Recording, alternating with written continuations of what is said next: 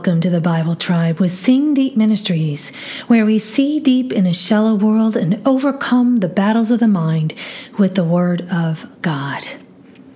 Have you ever gotten what you did not deserve? Maybe it was a punch in the face or abuse. Sometimes we can blame God when suffering happens. But what about being blessed when we did not earn it? Maybe it was a check in the mail, or maybe it was forgiveness. What if we did not believe or receive that gift? We would still be indebted.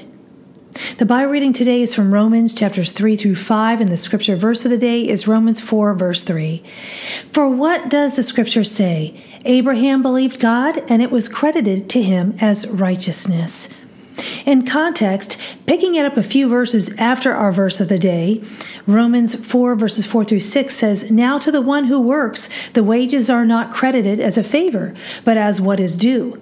But to the one who does not work, but believes in him who justifies the ungodly, his faith is credited as righteousness, just as David also speaks of the blessing of the person to whom God credits righteousness apart from works. Apart from works, as in we cannot earn it at all. That is hard for us type A peeps. People want to think they got the stuff, but it is God's grace that is enough. The key words today, the word for believed is pisteo, to have faith or entrust, to be persuaded of, have confidence in. It is when we have faith and confidence in God that we are reconciled. The word for credited is, and I'm butchering some of these words, logamazi, meaning to pass to one's account, to impute, to reckon. I used to be a bank teller many years ago as a teenager. When someone would credit another person's account to help them out, the joy was palpable. What joy we should have, knowing that our sins have all been paid.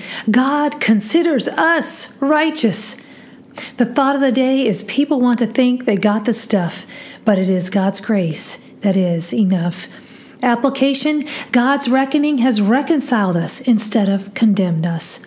Friends, go with God and His precious word. Tune in tomorrow as we head back into the book of Genesis.